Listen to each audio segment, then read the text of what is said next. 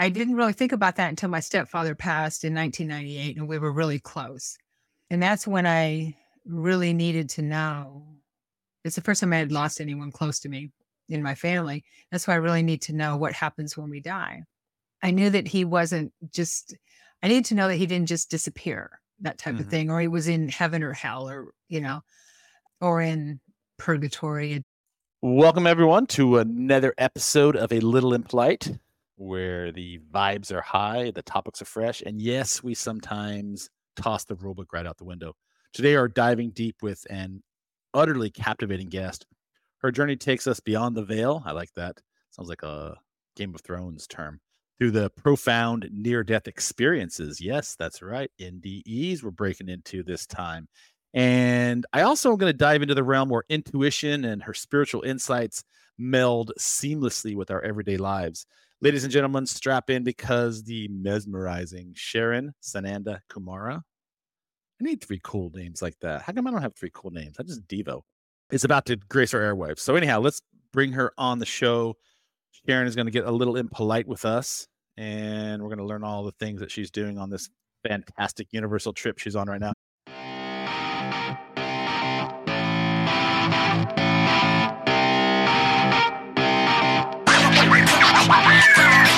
Welcome to A Little Impolite, the podcast that's unafraid to dive into unconventional thoughts and ideas.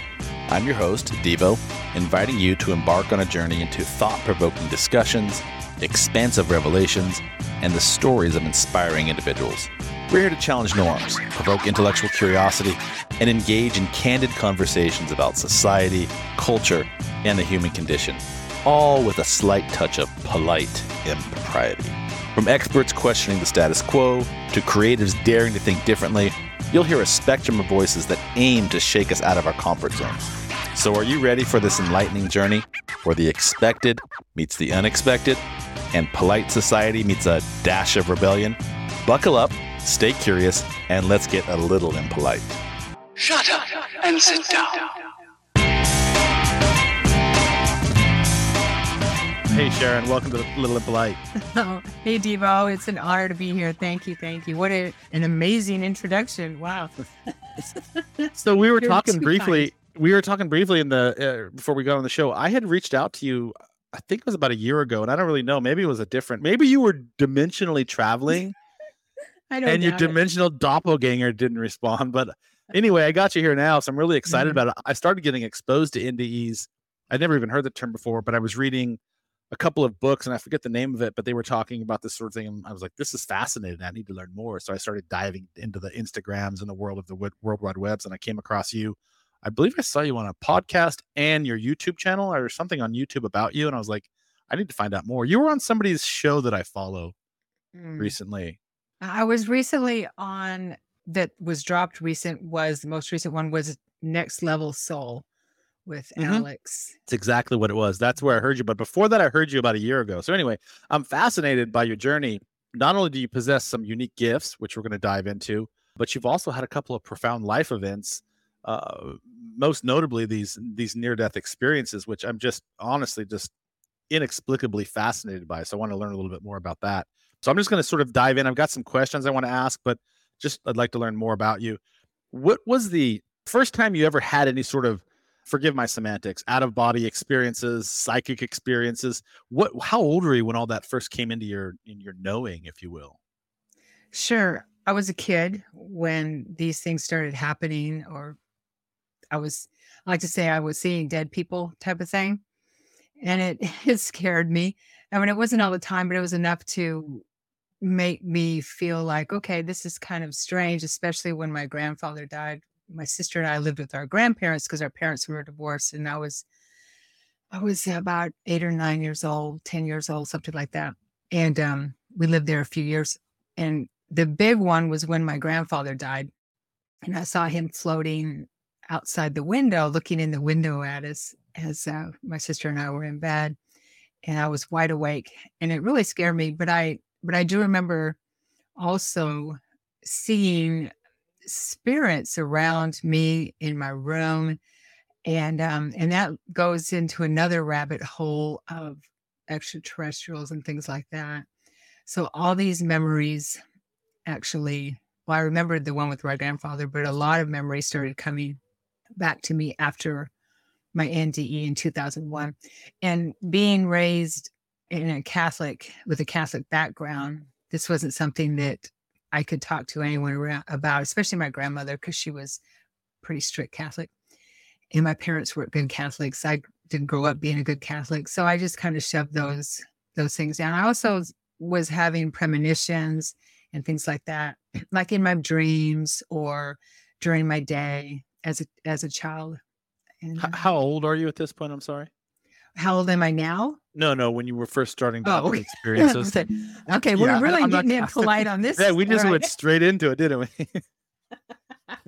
Somebody told me the other day you should never share your age with anybody. Is that true? Well, it doesn't matter to me. I'm fine with it. I'm just, very grateful I lived this long. So I don't care about that. So how old were you when you first had this psychic experience? You started noticing something different about yourself in that space. Yeah. So it was probably around 8 or 9 years old. And Wow. I would like to say I don't remember a lot of my childhood, most of my childhood, but I do remember a few of those things because they stood out. And but my memory started coming after my NDE. So 8 or 9, you have an experience, and then, transformative through the rest of your life, or was it just sort of like this ambiguity that you constantly questioned, or was it just sort of hovering over you, or did you start to develop this? You said you couldn't really talk to anybody about it.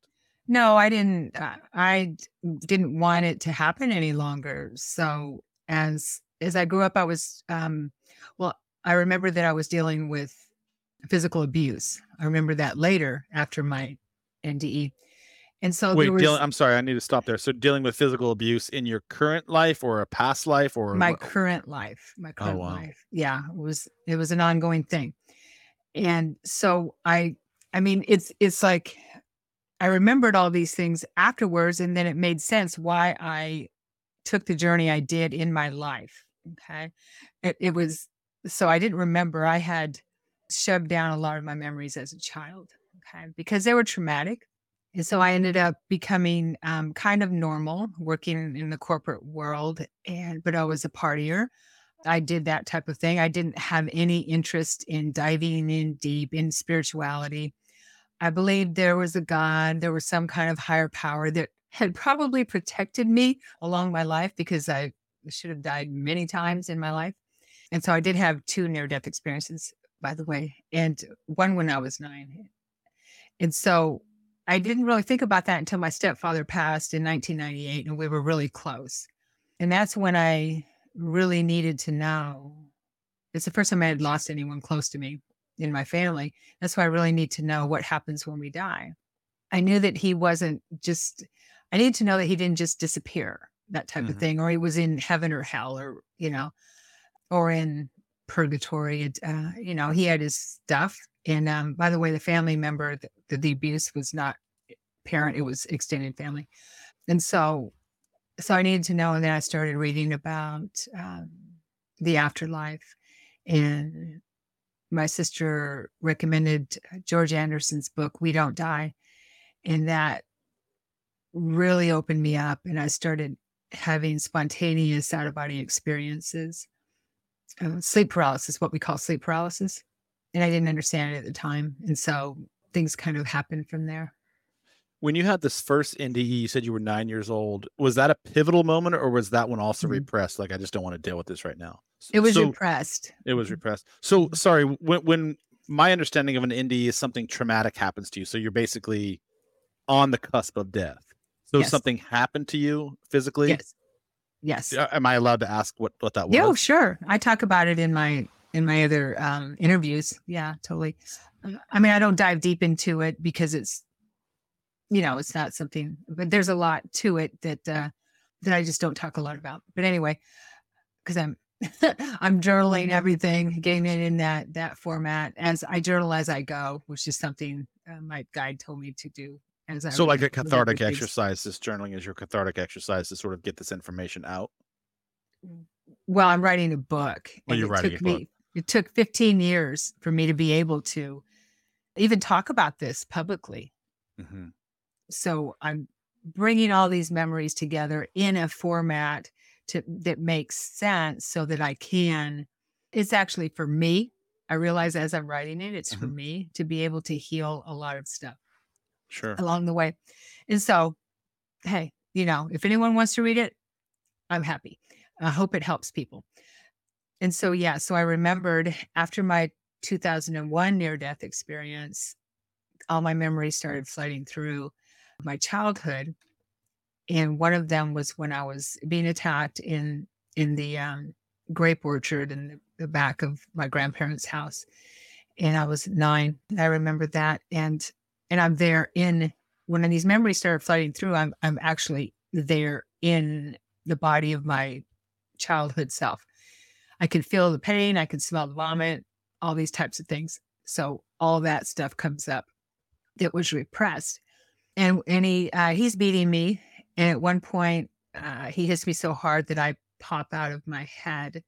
And I am in this space that I've heard others call the void because it's dark, but I feel this immense peace. And when I remember this NDE, because it was after I remembered it, time is, an illusion. So I remembered it after my NDE in 2001.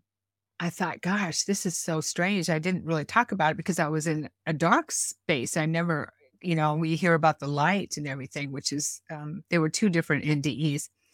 So I need to stop you for a second. So Sure. in 2001, when you had your near death, that's what opened up the portal for you to remember the one that happened to you when you were 9? Yes. Wow. So when the one happened to you at 9, it was sort of like just completely, I guess, repressed is the only word I can come up with. It was It just repressed. it just didn't happen in your psyche, so to speak.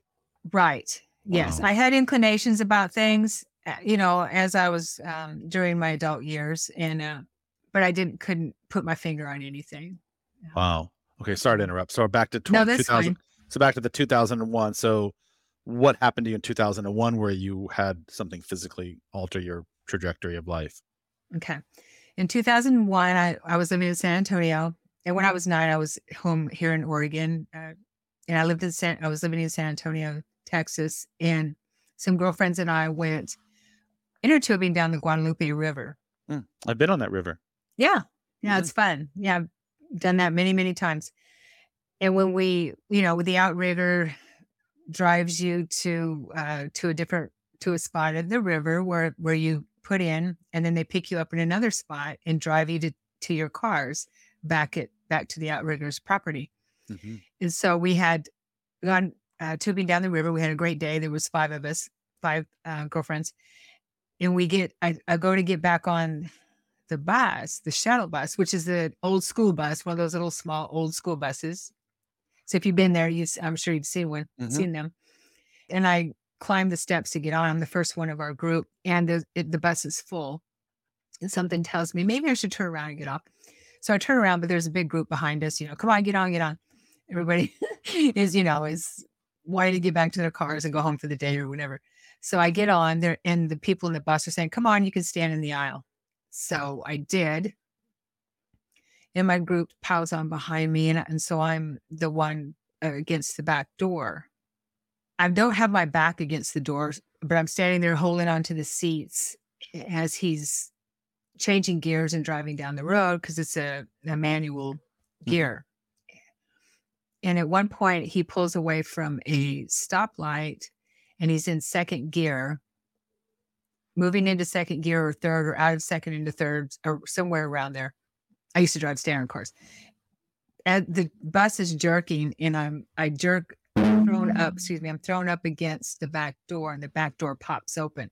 Oh, with the emergency exit. The emergency exit door pops open and I fall out of the back, the emergency exit door. How fast are you moving at this point? About 25. Uh-huh. Yeah. 30 at the most, somewhere around there. Mm-hmm. He was still going down the road. He didn't know. And so I fall out and I hit my back on the trailer hitch. I bounce off that. I remember each bounce. I bounce off that, bounce onto the pavement, and I bounce under the trailer because he's also pulling a trailer that has all our ice chests and our the tubes. Yeah. And so I bounce onto the pavement again. It's about 100 degrees out, so I have lots of road rash, and I'm yelling in my head at that point, "Stop, you're killing me."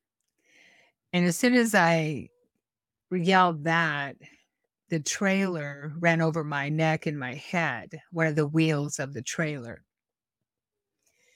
And at that point, I popped out of my body through my head. I remember popping out through my head, and I'm there floating above the scene, which is very different.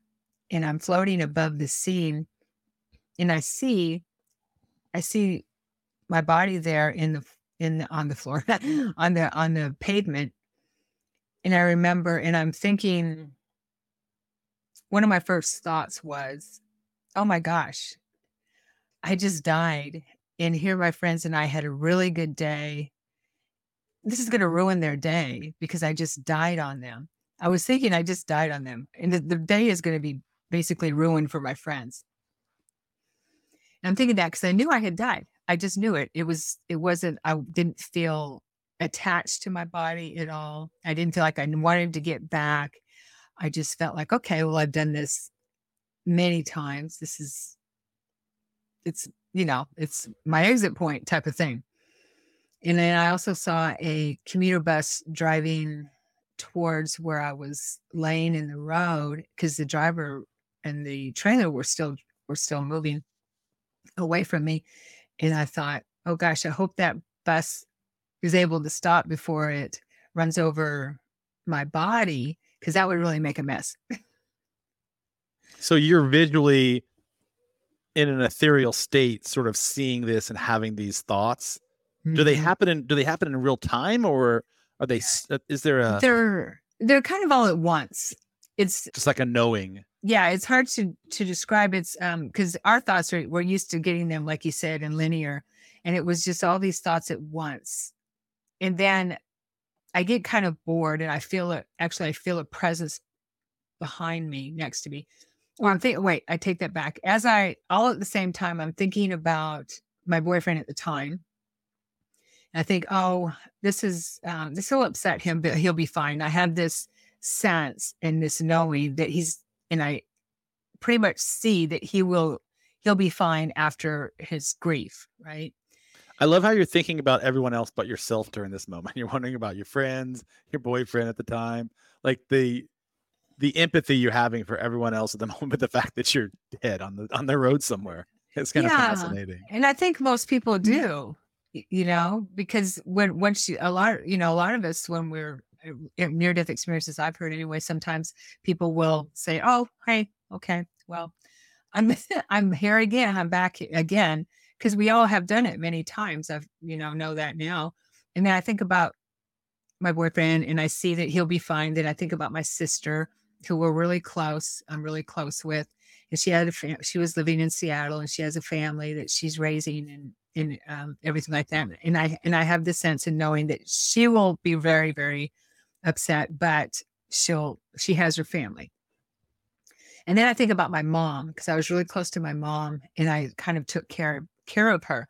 And at that same time, I feel this presence, and I turn around, and it's my stepdad, and he was married to my mom.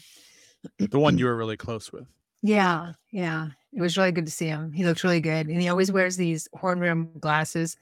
And that we called them horn rim back then. This is in 98. So I used to make fun of them. It was before they were cool, right? Because, because I have them now. So he wears those glasses. I say, Dad, wow, you look such a dork with those. Can you just put some horn rim glasses on? But I guess he had a fashion sense I didn't know about. And so he wears these when he shows up in my out of bodies, and he was wearing those. That tells me that's him, type of thing. So he looked really good, because he was sick. I have to ask. So sorry. Do you mind if I interject with questions? Not at all. So when your stepfather reappears to you, what does that even look like? What is that? Just a knowing? That's a presence? You have a physical element about it? What does that look and feel like? He looks physical. He looks very physical. He looks younger, and it just looks better. But he is and we're kind of, and even though we're standing, I don't see anything that we're standing on. Okay. But we're facing each other, and he's projecting this to me, which I know now, where he's projecting how he looks to me, and that's so I'm able to see him that way, and vice versa. So I'm envisioning the scene from Star Wars, which I'm sure you've heard this before, but I'm envisioning when Obi-Wan and Yoda, what's the little guy? Yoda, is that his name? Yoda. We're just they were just sort of standing there in like a spiritual, ethereal kind of cloud. Is that what it feels like to you? Is that a good way to describe it? I guess so. Uh-huh. Yeah. I don't remember seeing any clouds or anything like that, but it's just a presence. We're just there with each other, and I'm focused on him and he's focused on me. So there isn't a sense of anything around us, if that makes any sense. I don't. It does. Yeah. I mean, it makes sense when you say it, but I'm only hearing what you're saying and just sort of contextually Right. trying to comprehend it. But I obviously don't have the same impact it had on you. So anyhow, so your stepfather is there with you now, and you're aware of that. So continue on. Sure. And he tells me that it's not my time. And this is telepathic. He's talking to me. We're communicating telepathic, and I tell him, but I want to stay. And around that time, and he's communicating to me about mom, and it's not in words, but I tell him I still want to stay. And so around that time, I feel another movement or presence to my right, and I turn, and there's a tunnel opening up, some kind of a portal or a tunnel.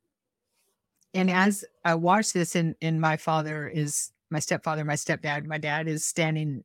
He approaches me, and we're standing there together, and the portal opens up, and I'm able to see my ancestors within this tunnel, or this tunnel portal.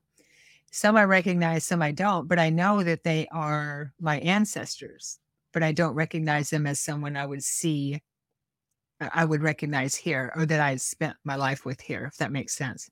Again, just a knowing, if you will. A soul group, yeah. Mhm, And they're yeah. soul group, I guess, is what we would call them.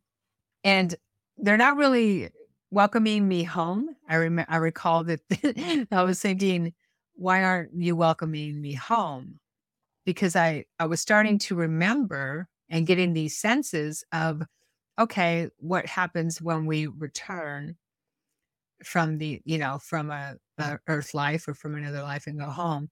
And I was wondering and thinking, why aren't you welcoming me home? Because they weren't doing that. They kind of had a look on their face, like what Dad was saying, it's not your time. It's kind of a look like that. So I was getting that sense, and within that same time, it's all happening very quickly. I see another portal open up beyond that one, and it's a golden color, like the sun. It looks like a sun, and it's opening up. And this portal is more of a blue, kind of a blue gray, I guess you could call it. It wasn't the same as that one. So I'm take my focus up there, and I put my focus on the sun that I see opening up that portal. And I see a figure walk of the sun, and he's walking toward me, and I recognize him almost immediately as who I recognize as Christ, as Jesus, as who I call Yeshua. And as soon as I recognize him, I fly to him, because I knew in my heart and in my soul that I had missed him terribly, because I was not connected consciously with that part of me, with that part of who we are, who I am, who I recognize as Yeshua. So he's physical. We embrace. He's physical, meaning he projects himself as physical to me. So I have this physical embrace with him. And he tells me telepathically, it's not your time. And I say to him, but I want to stay. I want to stay with you. And I feel when we're embracing, it's more than just a physical embrace. It feels physical, but it's more than that. I felt at home with him. I felt like anything I had done or said or felt bad about or anything like that, that, the guilt or whatever was gone. There was nothing that I could have done or said that would not have been forgiven, even though it didn't need to be forgiven, but it just washed away. He was like a balm, a cooling balm. It's very hard to describe. And so I told him I wanted to stay with him. And I remember his chuckle. I remember his eyes. I remember his smile the most of anything. They just wash over me. They just wash over me. And I know that a lot of this is how my body was healed this time with him in the journey I took with him. What did Jesus look like to you? He had, and I get that question. Is it anything similar to what our representation of him is in what we see in pictures and art today? Yes, it was. So I have a question. I'm just curious. Do you think that the people that we see in this afterlife, and I want to get back to your story, but I think this is a pertinent question, are the people that we see in our afterlife, aside from our family, but people like Yeshua or Jesus or anyone else for that matter, are those manifestations of our subconscious living context of someone that has affinity to us that we see or are projecting we see because whomever that messenger was, whether it was Jesus or not, knows within you, like that's what she'll recognize and receive me as. So that's how I will appear to her. Does that make sense, that question? Or yeah, sorry. I'll let you answer that. No, yes, it does make sense to me. And I do feel that, but I also feel in my heart that he is a real person and has a real personality and did walk the planet. And so, and I feel, and I know in my heart and soul that I have a connection with him when he did walk the planet and have had how do I say it, lifetimes of connection with him as a personality, as a person. But yes, he carries, and he would appear to me as someone that I would recognize and know that I have worked with for a very, very long time and have a soul connection with. And yeah, I understand what you're saying. He carries, which we all do at some level, and he says that, the God presence within us. So he was able to attain that when he walked the planet. And so that would be pure love. And it's difficult to, yes, he's carrying pure love, which is what I needed at that time. He carries that frequency, that energy. And so I needed it. I needed it to heal. I needed it to understand why this wasn't my time and things like that. So he knew, yes, that I would be the one that my soul called for him, perhaps, like you said, that I would be the one that would be able to convince me. So fascinating. So sorry, back to my first question. That's great. What does he, it's a male form. It's a man. And what does he look like? Yeah, I'm not saying that God is male. I'm just saying that he appeared to me in male form. I understand. Yes. Yeah, in masculine form. And very, I mean, I don't know what he looked like when who knows what he looked like when he walked the planet. The closest maybe we have is the Shroud of Turin, maybe, a mock-up of that, which I have hanging on my wall. So he looked similar to that. He had, a narrow face, his eyes. What I noticed the most about him were his eyes and his smile. I didn't really pay too much attention to his physical appearance because I recognized him already. But he was, I would consider tall. He was maybe a couple feet taller than me, and I'm 5'8". So he was a couple feet taller than you? Oh, I'm sorry. But he seemed like a foot, maybe a foot. Oh, but okay. Yeah, like that. He was tall. He was tall. Now, I don't know if he's depicting how he was in life, and I'm 5'8". So, how are we when we're in the spirit form? Are we still the same size we are here? Does that make sense? Yeah, absolutely. Yeah. Well, A couple feet would be 7 feet. You're right. So no, not that.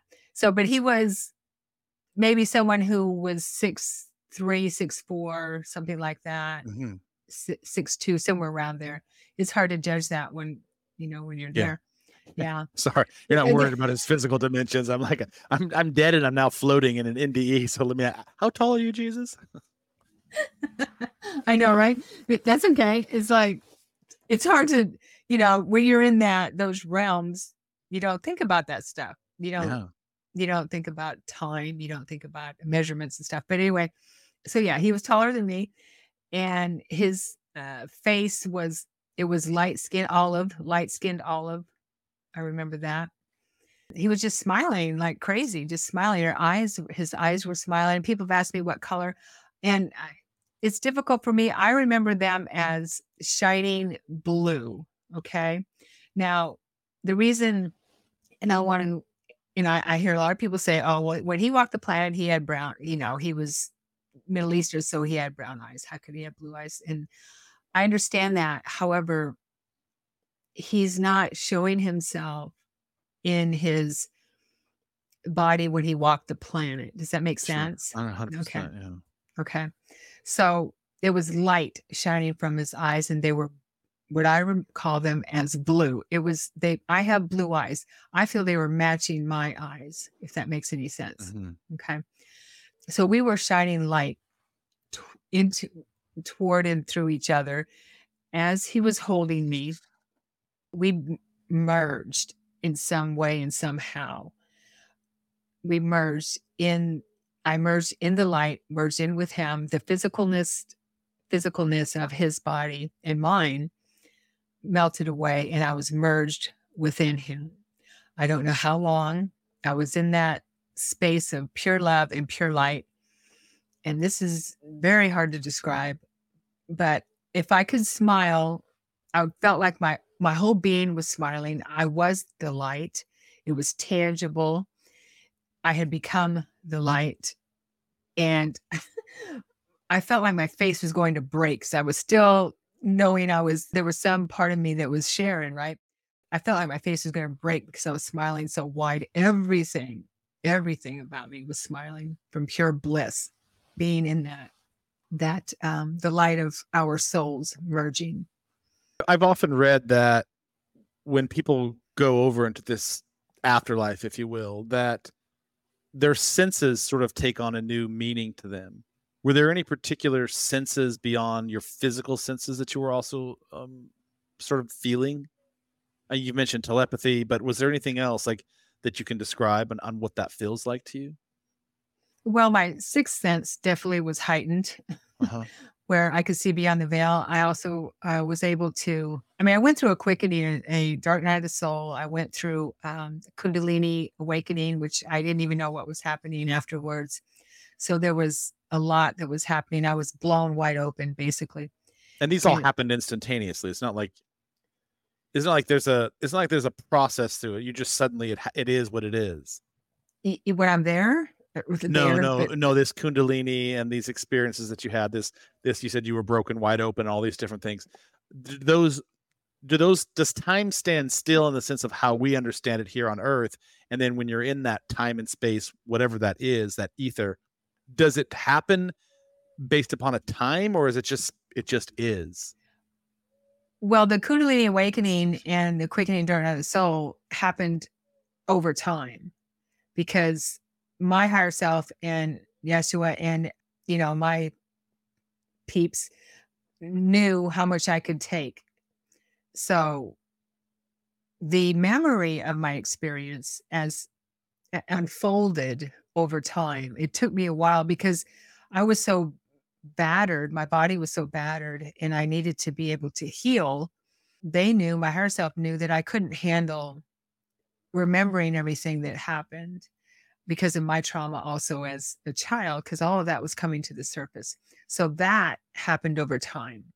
Wait, I think I'm slightly confused. So okay. I guess my question was pertaining to, you're still in the ether, and I'm just going to call it the ether because that's the best way I can understand it. Sure. So you're in the non-physical form right now, the ether, and you've met Jesus, and Jesus is in front of you, and he's formed a union with you. But the things that happen, this Kundalini and this breaking wide open, these also happened in the ether. Is that what you're saying? No, I don't know. All I know is my memory of them happened here. Okay. I'm assuming that they did. I do feel that all of this that I went through on the earth plane did happen while I was there. And it was brought down into, that's a good point. And it was brought down into the lower dimension, the slower Yeah. dimension Yeah. here, right? Yeah. And so that I could process it while I was here. Understood. But yeah, and that's a good point. And I actually write something like that in my book about that, because people ask me, did you have your life review? And I'm like, well, I didn't recall it like I recall all this. However, I believe that it did happen, but the memory of it is just slowly came to my, the forefront of my memory while I was in the physical realm. And that's why I was able to remember my childhood. I was remembering past lives and all the way back to galactic wars and things like that in Atlantis. That's wild. I hope we have time to get to some of that stuff. So Jesus is in front of you and he tells you it's not your time. Your people, your soul tribe is there. They tell you it's not your time. So what happens next? Okay. So I'm kind of arguing with him. But we end up being in that space of communication again. And I'm arguing, saying, I don't want to go back. I want to stay here with you and all that. And he's chuckling and laughing. He knows me. He knows all of us. And he says, well, do you want to go on a journey with me? And I said, yes, of course. And he puts out his hand and I take his hand. And this was one thing that I remember so clear about the physicalness of him, is when I take his hand and feel his hand without a covering or anything, I feel every line and crevice in his hand is amazing. How much it's so intense. Just having my hand in his, that feeling of his hand in mine and his. And I remember thinking, being here in this physical realm is like wearing a glove, over our senses, because it's so intense. So I take his hand, and as soon as I take his hand, all at the same time, this is happening at the same time, we're flying through the cosmos. And I say, or the cosmos is flying through us. It's, the more I learn about how the universe works, the holographic universe and things like that, the more I think, what's really going on? Anyway, so we're moving and I see stars and planets and just zipping by. And it's another blissful type of feeling. And then off in the distance, we come closer and closer to a light, and it's another portal. And we move through that portal, and I see a planet. After we coming out of the portal, I see a planet, and we move closer to the planet, and I see that it's a water planet. It's beautiful. It's just this gorgeous turquoise water planet, this orb there in the cosmos. And we're hovering above the planet, and I have this remembrance, I guess you could say, of being the planet. My body is the planet. I merge with the planet. I am the consciousness of the planet. And I feel a feminine, a mother energy of this water planet. And I have so much love for every single amoeba, being, whatever it is on this planet, on my body, because I'm the body of the planet, and I have so much love for everything and everyone on my planet, on my body. And as I'm feeling that love and that knowing of being the planet, I realize that I can move my consciousness back and forth to any of the beings on the planet, to anything that anything that has life or doesn't, anything.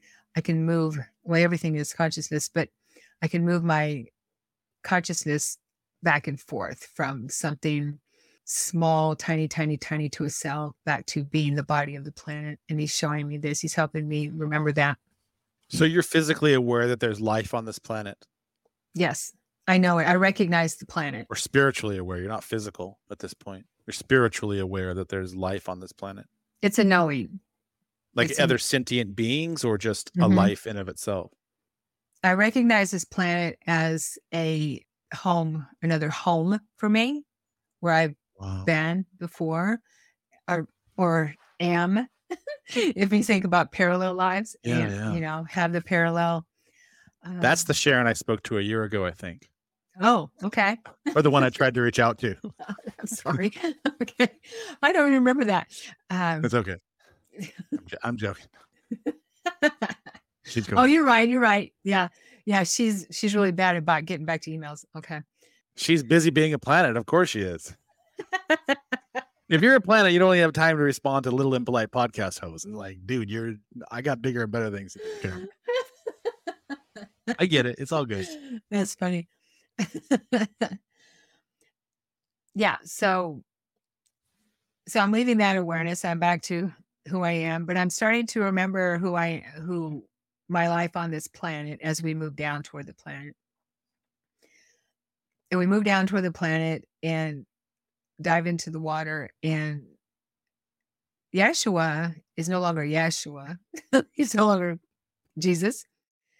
He's someone that I recognize as my mate on this planet, and I'm reunited with my family. I have children. I'm an aquatic being, basically. I'm an aquatic being, and I have children. I have parents. I have relationships with the marine life there. I'm taken on a journey there, and I don't know how long I stayed there, but I believe that I know that I'm still there, that I have another parallel life there. Yeah. And so he's communicating to me that I can go here anytime. Once I'm back on Earth, I can go here anytime in my meditations, which I did quite a bit. I went there a lot, and it got to be so emotional for me that I didn't want to come back from my meditations, because I was doing really deep, deep meditations at the time, and I didn't want to come back. And so they had to keep bringing me back. So I don't go there as often, but I know that, and what he communicated to me was that after my mission job on Earth, we have these jobs here on Earth. After that, then that's finished. I can have a lot of my soul awareness where I'm very aware of being a being within that aquatic family. Does this aquatic planet have a name to you, or is that not something that's given? What I remembered afterwards, and my mother brought it to me when I was communicating with her after she passed. She passed 2 years later. And how I understood it was the word opus. So, that's some maybe AI. That's some AI software here back on this planet. Well, it wasn't then. Wow. Yeah. I looked up opus, and it actually has the meaning of greatest work or in a musical composition, that type of thing. So it's not, it doesn't have anything to do with AI, because this was something that was given to me back in 2003. Yeah, no, I was just making a bad joke. Opus is the name of some software that's becoming pretty popular today in podcasting worlds, actually. So anyhow, are there? Of course, they would hack it, but anyway. Yeah. From your understanding of this, are there multiple versions of Sharon that are operating in? There's Planet Earth, there's Planet Opus, but there could be an infinite number of other places where you're also coexisting as just a different version of yourself. Is that how it works? I believe, yes. My understanding and my experience throughout my experiences as well afterwards is yes. So when you leave this plane here on planet Earth and your life is over in this physical shell, what do you believe happens to us? I believe everyone's different. I believe the more awareness you have here, of the afterlife and how to die and how to leave this life, the higher you will get and the more choices you have and the more you will know how to traverse through the afterlife and make choices and not have to join the reincarnation cycle again. Is that so I've read, and I've heard that theory before. I've read that we have to continue the reincarnation cycle until, and this is just one theory of many, I'm sure, that until we've ascended past our learning, if you will, and I'm using very rudimentary terms. But, for example, the latest one that I've really sort of aligned myself with is that our body has these chakras, right? I think there's 7 of them, right? And that 7 main ones, yeah. Yeah, and that the universe in of itself mirrors that sort of like as a copy, like there's 7 chakras, if you will, within the universal advancement of our knowing. And that as we progress through each of the chakras on this plane that we're in now, that's our higher learning, if you will. And then ultimately there's like some final destination, I'm assuming, right? We're just traveling perpetually. But where I'm going with the question is, if we're perpetually in a state of knowing and growing and evolving here on this planet and our lives come to an end abruptly for whatever reason, what happens to us at that point? Are we given a choice to come back again and recreate ourselves in this physical world on Earth? Or do we get to go to our own opus, if you will? Like, what does that look like? You said it's different for everyone, but what exactly does that look like in your terms? Well, again, I can't really say in my terms. I believe that it depends on your soul level. And you do sit with your guidance, the people you work with, your teachers, that type of thing. If you have a lot of soul knowledge, you may not need to even do anything like that very, on a deep level. But yeah, I do believe that it's all a choice, that we have a choice. We live in a universe of free will. I know there are theories out there about the soul trap and things like that we don't really have a choice or that we're manipulated to come back onto Earth. But, and who knows if it's right or wrong.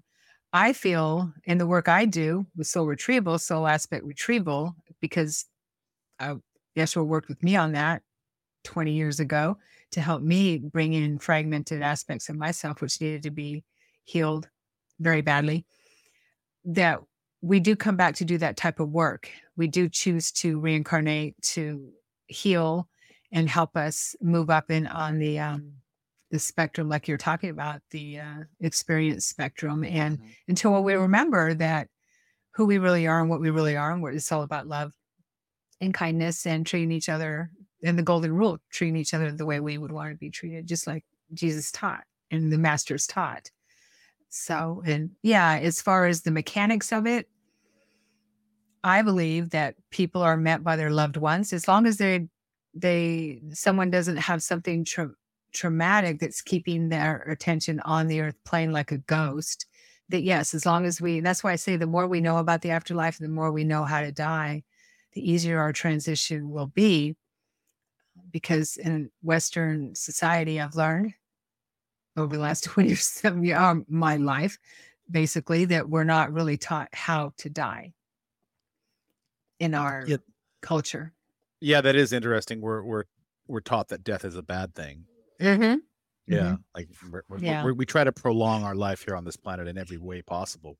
I used to have I have a markedly different perspective of death today than I did even 10 years ago. And that's just for my own search and discovery of what I've been trying to figure out, podcasts like this or books that I read, whatnot. But I guess where I struggle with it all is, it's not really, the struggle is not the right word. I guess really what I struggle, if I'm just going to be rudimentary about it, is I don't really understand the point of everything. And why are certain people like yourself chosen to have this experience and others are not? Or does everybody have this? I guess I don't really know, because some people don't come back from near death. Some people do physically die. And where do they go when they physically die, versus why were you and people like you who have also had these similar type of experiences chosen not to physically die? Why were you returned? And I want to go back to, so you're on Opus with your mate or Jesus or whomever, or all of the same at this point, right? And you're at that point when you said, okay, it's time to go back and finish your work. So you just like that was it. You had the experience there, and then you were sent back to Earth, and then you recovered. Yeah, kind of like that. I don't see anything wrong with it. to I be don't see honest anything with wrong you. with it either. I find it absolutely marvelous. That's why I wanted to talk to you. It's just I'm fascinated by it. So you had been run over. You'd been you fell out of a moving bus. You hit the pavement. You were run over by the trailer of the bus. Physically, when you were returned, was there anything wrong with you? Like, were you healed and just ready to go bounce right back into life? Well, no. I mean, they did take me to the hospital. They put me on a stretcher, and put me on the neck stabilizer, the Yeah. spine stabilizer, but they took X-rays and everything, and nothing was broken. I didn't even have a concussion, and my hair was falling out. The medical team joked with me and told me I have tire tracks across my head. That oh look, she's got tire tracks. Joking. I was conscious. Yeah, and I did suffer extensive back injuries. However, they were mostly ligament and muscle type of injuries, and my neck and head. I do have a bit of a wobble kind of thing, but I have road rash on my legs because we were in shorts and stuff. And but I recovered. I was off work a couple of months because I had intense pain in my back. I could barely move. And I was only able to sleep on my back for 2 years. I couldn't lay on my side, but it could have been a lot worse. I know that. And well, I could have been dead. You could have So stayed dead. I could have stayed dead. And I know we only slated for an hour, but I have so many questions, Sharon. I don't even know where to begin with this. So back to my question I asked a few seconds ago, why were you chosen to come back? Is there any understanding around that, and why are others not? Like, I've had people in my life that have not come back from injuries and death and have just sort of moved on. Oh yeah. No, I totally understand that. And I don't believe that I was chosen. I believe that my soul chose it. It was something I chose. And I can't say why people don't come back, I wish we knew the answers to that, but we really don't, until maybe we are able to talk to them on the other side. But yeah, I believe that it was something my soul chose. And Yeshua, he knew that my soul, he knows my soul. God knows our soul, our higher self knows our soul better than we do. Here, we don't have the capacity, unless we work really, really hard on it, to know everything about our total existence, because this is just a tiny part of it, and of our soul's existence. And so I do believe that he knew that, and he knew that I would be probably upset if he didn't help me make that decision to come back, because I wanted to finish this up. I knew that we were moving into a big shift on this planet, and that was something. And I didn't finish telling you about the one when I was 9, because he met me first in that near-death experience, and actually told me at that time that I didn't need to come back. He said, "You've suffered enough, my child. You don't need to go back." And I said, "But I want to go back because I'm not finished." So it was very different in 2001, where I had lived a life where I'm like, okay, I'm done, type of thing. And so he knew that I would be pretty upset with him or myself if I didn't come back and finish what I needed to finish, which was to heal first and foremost, my soul aspects, so that I could help heal my ancestry and heal those around me, and do whatever I needed to do while I was here and the work I do. We all have our jobs. I just see this as a job. It's a mission kind of thing here. And I wasn't finished. I had just started waking up. I had just started having out of body experiences on a conscious level, and I had just started my soul journey. I still had so much more that I needed to do and needed to learn about myself and about, our soul journey in general. And all the learning that you've done since you've been back. And this was, you said 2001. Yeah. So 20 some years have gone by. What have you learned in the time that you've been back about yourself, and how have you healed that? What is it that you've healed? Well, there's too much to even talk about in just little time, but can you encapsulate that? Like, basically, what I've learned is that we are light and love in nature. And we are here to have experience, that we are infinite, and that this is just one part, a small part of our journey. We're so much more than we could even imagine when we look at ourselves from our soul level, from our higher self level. We're so much more. And also that we're moving into a really, really amazing time on this planet. Humanity is. So I feel like it's an honor to be here, and I'm excited to be here. I love this planet. And I'm feeling it. And when I connect with her on a daily basis, I'm so grateful that I'm here and I can do whatever little bit in my world that I can do to help her move into the choice she made to move into the higher frequencies, and so that we can move with her. I understand that she's waited for us. She being the planet. The planet, yeah. I want to talk about that for a minute, if you don't mind, because I'd love your take on it. There's a lot of bullshit going on right now. Is that part of the transcendence, if you will? You keep talking about we're moving into this new phase. Is the moving into the new phase happening because, sorry, let me rephrase that. Are the things that are happening on this planet, geopolitically, nationally, internationally, diseases, wars, whatever's happening out in Hawaii, for example, right now, is like there's thousands of conspiracy theories going around. Most of these conspiracy theories in the last 3 years have turned out to be not conspiracy theories. They've turned out to be true.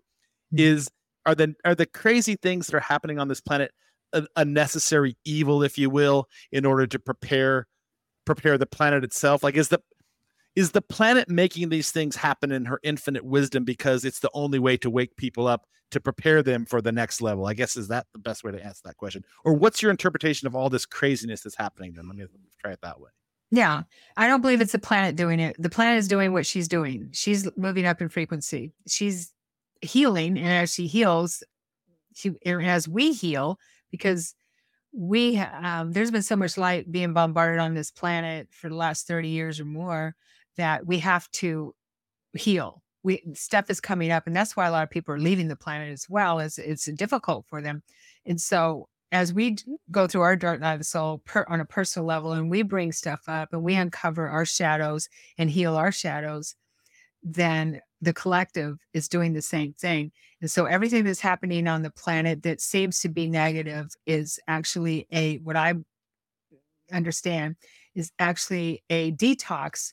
Basically, our shadows are being brought to the surface because there's so much light that's being shown on humanity and from the higher, from the sun, for one thing, and the higher beings that are sending as much light as possible as we can handle. So everything, we're bringing it back into balance because it's been too negatively, our humanity has been too negatively skewed, I guess you could say, with all the stuff that we have, the corruption and, whatever you want to think of that's on the negative side of humanity has been hidden for so long. And now it's coming to the surface because it's not anything new. What's happening isn't new. It's just that it's being uncovered and shown now. And so as we move through our Kundalini and our dark night of the soul, or Kundalini, as we're moving through our chakras and healing our chakras, so is the planet. And we are part of that. And what we do on a personal level only extends out. And so that's how I understand it. And that's the only thing that makes any sense to me. I think I understood you. How does one respond to, like, I'm a really curious person. I try to be a good human. I try to do unto others as I would have done unto myself. I try to be kind to others. I try to run a moral life. I try to run a conscientious life. I try to spread the truth of what I uncover to be truth in my own context and understanding to other people when I hear about it, which is one of the reasons I do this podcast and have amazing people like you on, so that someone else can be exposed to like a different narrative they might never hear. And I struggle personally, if I may, my role on this planet and what it is I'm supposed to be doing and how I'm supposed to be responding. And I'm sorry, I'm not trying to go conspiracy here, but just recently I hear that there's rumblings going on that that we're headed for another lockdown and we're headed for more masking and more COVID injections and all the nonsense that happened over the last 3 years. I'm hearing from my sources that this is about to reappear again. And I'm like, what is my role in that? What is my role what is all of our roles in order to live on this planet and not be divisive and help other people and work with the collective and find our tribes and all the fancy cliche words that are associated with this? What is our role here? Why are we here? What is it we're supposed to be doing? Well, the way I understand it and the way I live my life is I use my intuition to see through the bullshit, excuse my language. And you can be a little impolite. Okay, yeah, that's right. That's where we are. And I have to stand in my truth, and I have to speak my truth and be my truth. And as far as conspiracy theories go, you don't have to apologize to me, okay? Because 20 years ago, I was shown what was going to happen with our future. At the time, I didn't understand it, okay? But now that we're living through it, I understand it step by step by step, pretty much is what I was shown is happening. And so when I see the nefarious way that we have been enslaved pretty much on this planet, humanity has been, and manipulated and traumatized and tortured and abused, I rejoice when anyone stays in their truth, okay, and is able to see through any kind of manipulation. And that's how I live my life, whether, and you could say that everyone's truth is their own, it doesn't matter. But when you stand in your own truth and you don't, I find that you have to listen to your intuition and not what someone else is telling you. It doesn't matter who it is, me, you, whoever. You have to listen to your own intuition. That's what we lost. We lost that trust in our own GPS, I guess you could say. Okay. And that's what's important. And that's where we're moving into, is trusting our own intuition and not what MSM is telling us or anybody else. It doesn't matter who it is. Trust our own intuition with that. And that's where we need to go. And that keeps our vibration high, because if we're in fear, and that's, it's just kind of fear mongering in my book. Absolutely. Yeah, it's a lot of fear mongering. That's been going on ever since they started the news, Well, it's been going on before mainstream media. It's been going on since the beginning of recorded history, like the nefarious activities of good light versus dark. So I've often wondered, is the nefarious battle between light and dark a necessary activity as part of the microcosm of the process? Does that question make sense? Like, if we just lived in a perfect world where nothing went wrong, we wouldn't have any reason to improve upon our person. We wouldn't have any reason to become better versions of ourselves. We wouldn't have any reasons to ascend any chakra levels, because we wouldn't have we wouldn't have struggles. So is this planet, in your understanding, is this planet sort of a laboratory, if you will, for people to come here to learn to become a better version of themselves so they can ascend and find their own opus, if you will? And as part of that journey, as part of that struggle and that process, they have to battle this nefarious bullshit that's going on. Like, is that, or is that just way too complicated to understand? No, yeah, it all is pretty complicated. But once we start diving into our own soul, it makes sense that, yeah, we do come here to experience that. I mean, I just see it as having a challenge, like you enter into a basketball game kind of thing. And that's how our, the higher planes we can look at it from our soul level, because we are infinite. And so we're having that, that challenge there, and it hurts, right? We lose sometimes and we win sometimes. But when we're in it, it's, it's pretty, because of our physical senses and our emotions, our emotional bodies and things like that. We're really in it. We're in it to, deep in it. And so that's the density of this plane. And the idea is, as we come here and reincarnate or whatever, how many lifetimes it takes to remember that this is a learning playground, a schoolyard or something like that, in a game, or, some people say a computer game or something like that, a simulation. But I do believe that we choose that. so that we can, and then since we live in a realm of duality, and I don't know how many realms there are of duality that we exist in, there has to be that balance, right? And what I believe is moving up into are you aware of the Law of One teachings? Mhm. Okay, Yeah. so that's probably what you're Are we talking talking about about with the chakras. raw? Is that what Raw, we're talking? Yeah, yeah, yeah. So they talk about moving from the third density, the yellow chakra or yellow ray up into the fourth, yeah. Mhm, and the heart. mhm. So as we move up, it doesn't mean that we aren't going to have challenges. It just means that we're more in balance. And there's not so much hidden, because when we move into the heart, you can't hide that like we did in the third density where there was a lot hidden. So we're moving into the heart, and it's just more in balance, and there's not so much nefarious stuff going on in that density because it's of the heart. But it doesn't mean we're not going to have challenges. Based upon what And you know, how would you share with me and others who listen to this show and anyone in general, how can we live our best life right now? As everything is unfolding around us the way that it is, how can we best show up? What is it we're supposed to be doing right now? If we know truth, do we speak it? Do we resist? Do we join the club? Like what do we do with all the stuff that's happening right now? Well, from a personal level, I know what helps me. Okay, I just know how. And everyone has their own journey, right?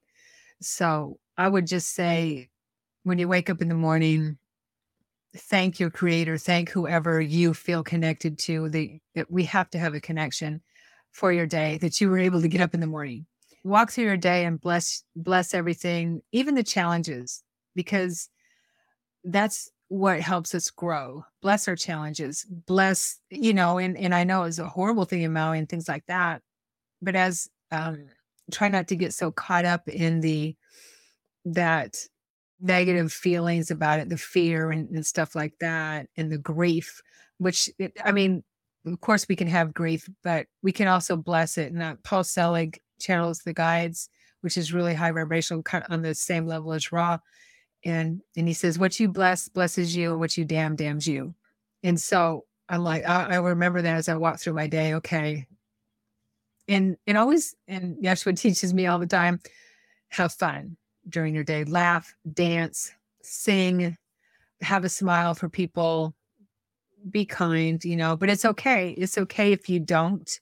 You find yourself in a moment of a challenging experience, but work through the emotion. And I always say what helps me is to get through it as soon as possible instead of letting it consume me, if that makes any sense. Yeah.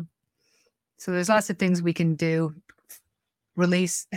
That's one of my mantras he taught me. Release, release, release. Get things out right away. Be a free flowing vessel. I try to say free flowing vessel, because that's what keeps us from getting stuck in lots of ways in this realm. So I'm assuming that if you visited other planets and that other planets with sentient or evolved life exist, that those sorts of evolved lives could have been on this planet as well. Like if we're visiting other places certainly could have visited us. So Sure. as it pertains, if I may just quickly switch gears, and this is probably 3 more hours of conversation, so you don't have to answer all of it, but this planet in of itself, how did it start based upon your understanding of it? Because we know you mentioned Atlantis at the outset.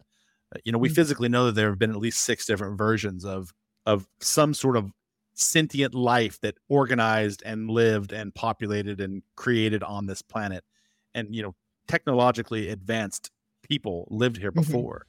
Who were they and where did they come from? And how does our role within all of that fit into the puzzle of this game we're playing?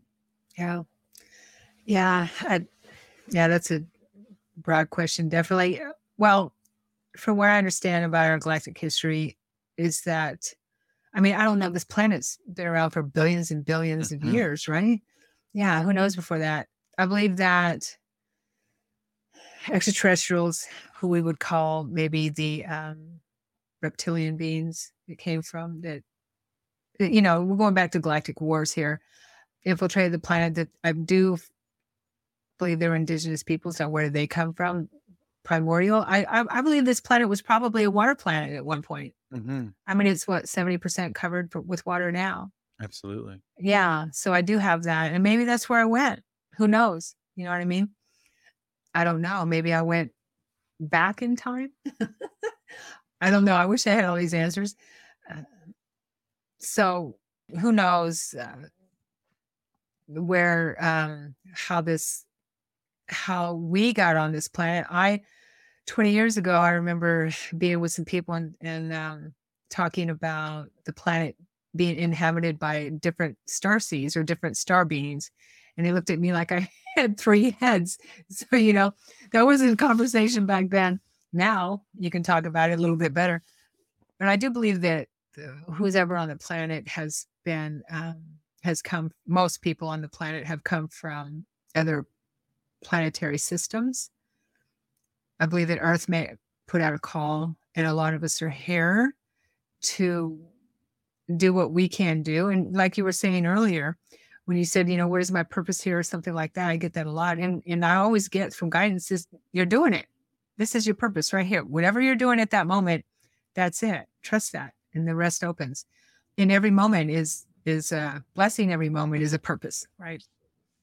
So I believe there's a lot of people on this planet that are here for a big reason, a very big reason. And waking up to that is part of the process.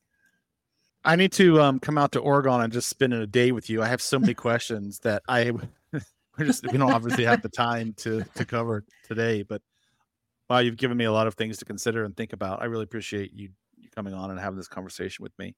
Thank you. I'm trying to be respectful of your time. I could just keep going for a couple more hours. So, well, I have a little bit more time. Yeah, I have. I really want to dive into the planetary galactics and the wars and the origins of life and all those things with you, because I had a couple of guests on in the last few years. Matt LaCroix is one of them, and he really opened my eyes. We did a show on 10 things about planet Earth that you don't know about, and they were all about aliens seeding us, and we were slaves for them, and all the prior civilizations that lived before us. And I'm just completely flabbergasted by all of it. And it's the only theories that I've ever heard that actually make real sense. The Anunnaki. Yeah. The Anunnaki and like all of it, the Gigi and all the people. And then the war between the two brothers, I think Enlil and Anu, I think they were the name, all those different things. And Inky. Yeah, Inky. Yeah. And it's the only theories I've ever actually heard that make any sense to me. And so I guess my question is, it sounds like we're on the same page. We believe the same thing. Are those people that seeded this planet, do you feel that they're still involved in some of the stuff that's going on today and actually manipulating and controlling how things unfold right now? Is that your belief, or do you feel something else is involved? I believe they were Enlil, who I believe is the negative side of it. Okay. That's my feeling and Inky's Inky's the brother, the other. Inky's the scientist. Side. Yeah, Inky's the scientist, and wanted to help us to evolve spiritually, and that's what the war was all about between them, because Enlil wanted to keep us as slaves, and didn't want us to evolve. He wanted us to be obeying all the time and have that in our DNA. When capped off our DNA, he did cap off our DNA. We actually know that to be true. Like that scientifically, we know that our telomeres, is that the right term? Were capped at some point in our history about 200,000 years ago. We can tell. So that's a fact. That's not some conspiracy theory. That's not Sharon going off on planet Opus being cuckoo about it. For anyone's listening, like, we know for a fact that our DNA was genetically modified around 200,000 years ago. You can see it in any DNA record today. So that's the actual fact. And that modification that you're referencing, sorry, I just want to clarify for people who are like, you guys are going way off the deep end here. That modification is a restrictive modification, right? It sort of disables us from living longer, for example. Like, because we know humans used to live for thousands of years, like, or whoever those people were lived for thousands of years. It also restricts us from sort of like telepathy and all the like beyond linear thinking type of constructs, correct? Like that's your understanding of it? Yes. definitely. And I believe that the years is 120 was the cap. 120 years that we wouldn't live past 120 years. Yeah, was the cap. Yeah, because it's hard to grow spiritually and learn as much as you can within, a small amount of time that we do live on the planet in these bodies. So yeah, I believe that. It's in our cell memory. That's why it makes sense, because we are products of the human being. The human body is our products of what they created. And I also understand that the human body, human DNA, has 22 other star seeds, star beings within our DNA. Yeah. You said it's in our cellular structure, then that's why it makes sense. Sometimes I've had conversations with some people, and I don't know that it's in everybody's DNA. I read a quote from Leonardo da Vinci one time. He said there are three types of people that live on this planet right now: those that see and are aware, and I'm paraphrasing; those that only see and are aware once they're told, and those that will never see. And I've always sort of aligned myself with that, because you'll have conversations with some people, and you're just like, how can I feel the way I feel, having all the same information that you could potentially have, but my opinion about something is completely different than yours? And so I've never really understood that. Like, why are some people better able to comprehend and learn and know and evolve, and other people are just sort of stuck in their tunnel vision? Well, this is the way I see it. And what I've been taught, which makes a lot of sense, is that, this is a schoolyard. Okay. This is a school. So some people are first graders, some people are second graders, some people are third graders and fourth graders. Okay. I don't think we're much past that here.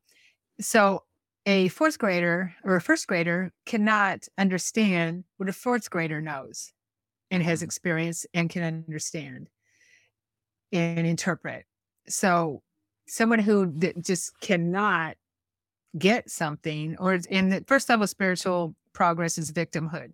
So someone who's always in victimhood kind of thing just means that they would be doesn't have as much experience as someone, many lifetimes or whatever they were able to do within their lifetimes to help them grow. So it doesn't mean that they're just, dumb or anything. It just means that they haven't had the experience and they're not on that part of their journey where they are able to expand and open up so that they can see through the veil, or be able to bring that wisdom in. Because fourth grade wisdom or knowledge or information is very different than first or second grade information. That's how I see it. Yeah, I think I tend to align with that as well.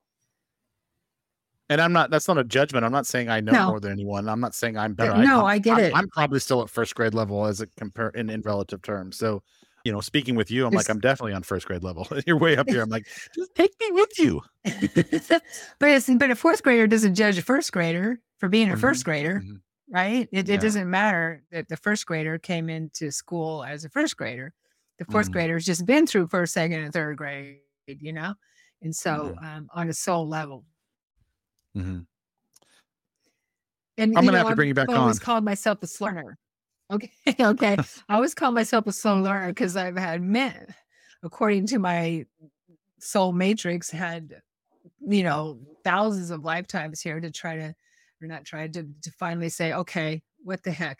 I'm getting it right this time. Meaning we grow as we go. Is it really possible that that this planet is that old and has housed civilizations that long? I believe it's possible. Yeah, from my memory banks tell me yes. Yeah. But you don't always come back as Sharon. You always come back. Does one always come back as a whatever the species is, a human? Does one always come back as a whatever you are now? Can you come back as an animal? Like, how does that work?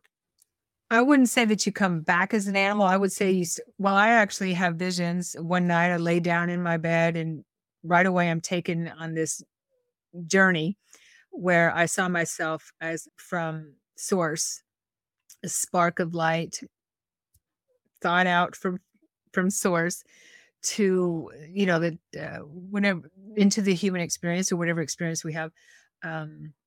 And I saw myself as, a cell from an amoeba.